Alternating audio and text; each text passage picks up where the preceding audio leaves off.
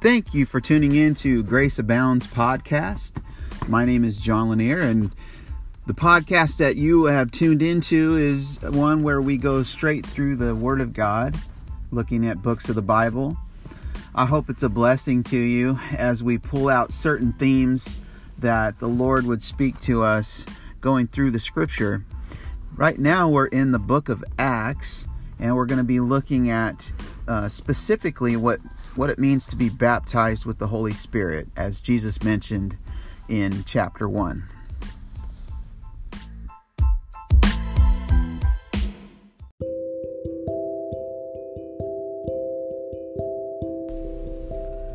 Acts chapter 1 says, "With a former account I made, O Theophilus, all the things that Jesus began to do and teach, until the day in which he was taken up, after he, through the Holy Spirit, had given commandments to the apostles whom he had chosen, to whom he also presented himself alive after his sufferings by many infallible proofs, being seen by them during 40 days, and speaking of the things pertaining to the kingdom of God.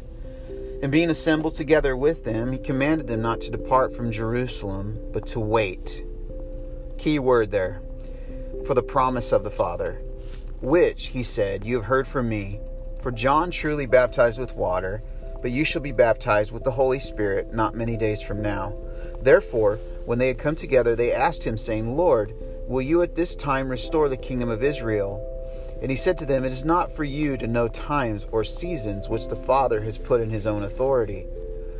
But," verse 8, this is so powerful, "but you shall receive power."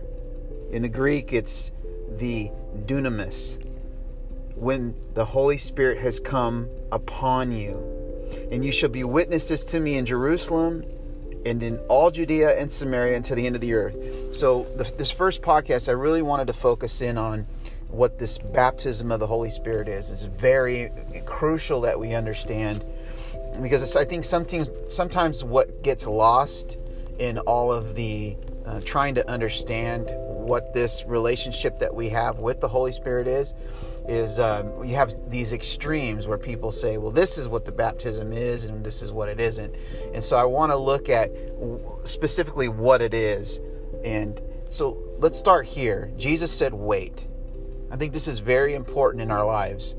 If you think about when God calls us to something that's bigger than us, he often calls us to wait. What he's doing in that season of waiting is preparing us to wait for him, not to go ahead of him, not to go too far behind him, but to be in step with him. So God takes his disciples in this season. They've already had the Spirit of God working alongside them, working in them. He breathed on them. They received the Spirit.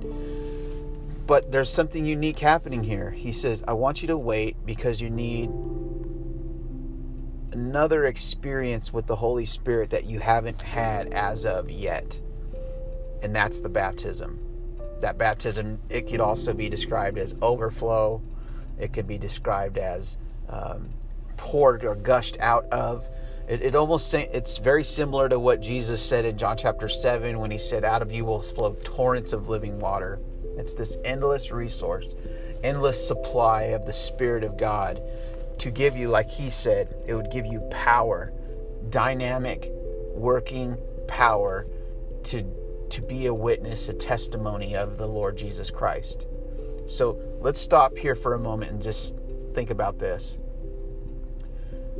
Jesus is saying there's another gift, and that gift is the gift of the Spirit being poured and gushed out of you and poured on top of you and overflowing you and just giving you this vibrancy in life. I mean, think about that. Wouldn't you want that as a believer? Don't you want an experience with the Holy Spirit where he overflows you to the point where you can be effective in walking with Jesus and experiencing the presence of God in such amazing ways?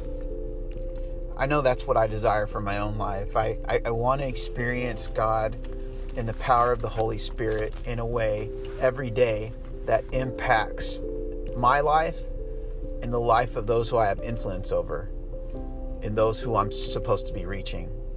And like Jesus said here, to reach Jerusalem, Judea, Samaria, and to the uttermost parts of the earth, the ends of the earth. In order to do that, we have to be connected to the Father's promise, the promise of the Spirit. That is the basic understanding of what Jesus is talking about here. Notice a couple of things. He did not say, all right, guys, now that you have a relationship with me, go out, do it, do the work. I'll stand back and watch. No, he said, I will give you something. I will give you the power of the Holy Spirit. You won't have to go in the energy of your own strength, your own fleshly wisdom. You will have divine heaven resources for you at your disposal at any moment of the day. When the Spirit of God is working in your heart through you to empower you. And then also think about this. Also that fact that you're going to have gifts of the Spirit. Whether God gives you the gift of tongues, the gift of interpretation of tongues, healings, miracles, administrations, helps. There's so many that I'm not even naming. So many gifts that God wants to give us, impart to us.